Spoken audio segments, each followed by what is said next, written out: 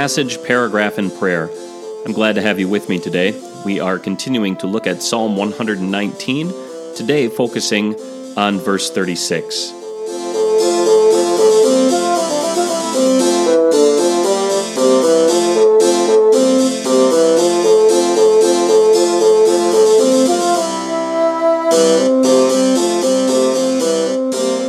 Listen to Psalm 119, verses 33 through 36. Direct me in the way of your decrees, and I shall keep to it to the end. Give me understanding, and I will guard your law, and I will keep it wholeheartedly. Cause me to march on the pathway of your commands, for in that path is my delight.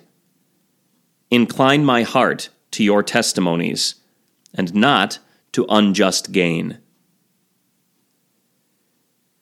Even after Noah and his family disembarked from the ark, and there were only believers on earth, which is a rarity in history, we're still told that every inclination of the human heart is evil from childhood.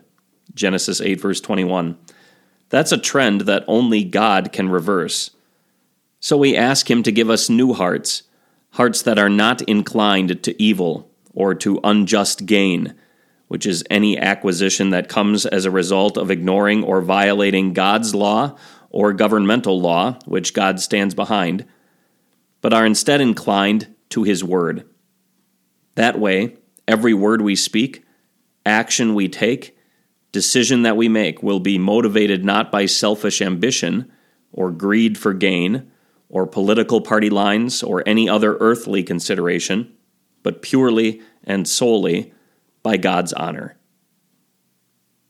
For our prayer today, we'll borrow heavily from Proverbs 3, verses 14 through 18.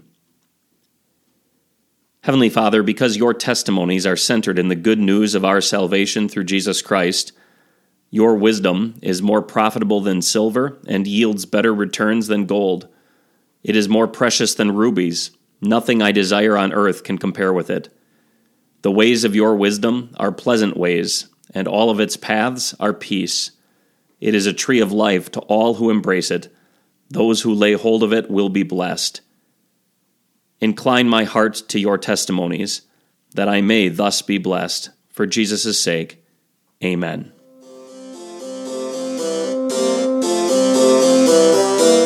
Passage, Paragraph, and Prayer is a podcast of Trinity Evangelical Lutheran Church in Winner, South Dakota.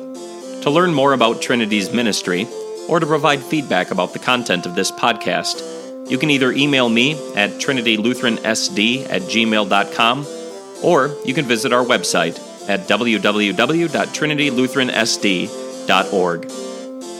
Until next time, thanks for listening.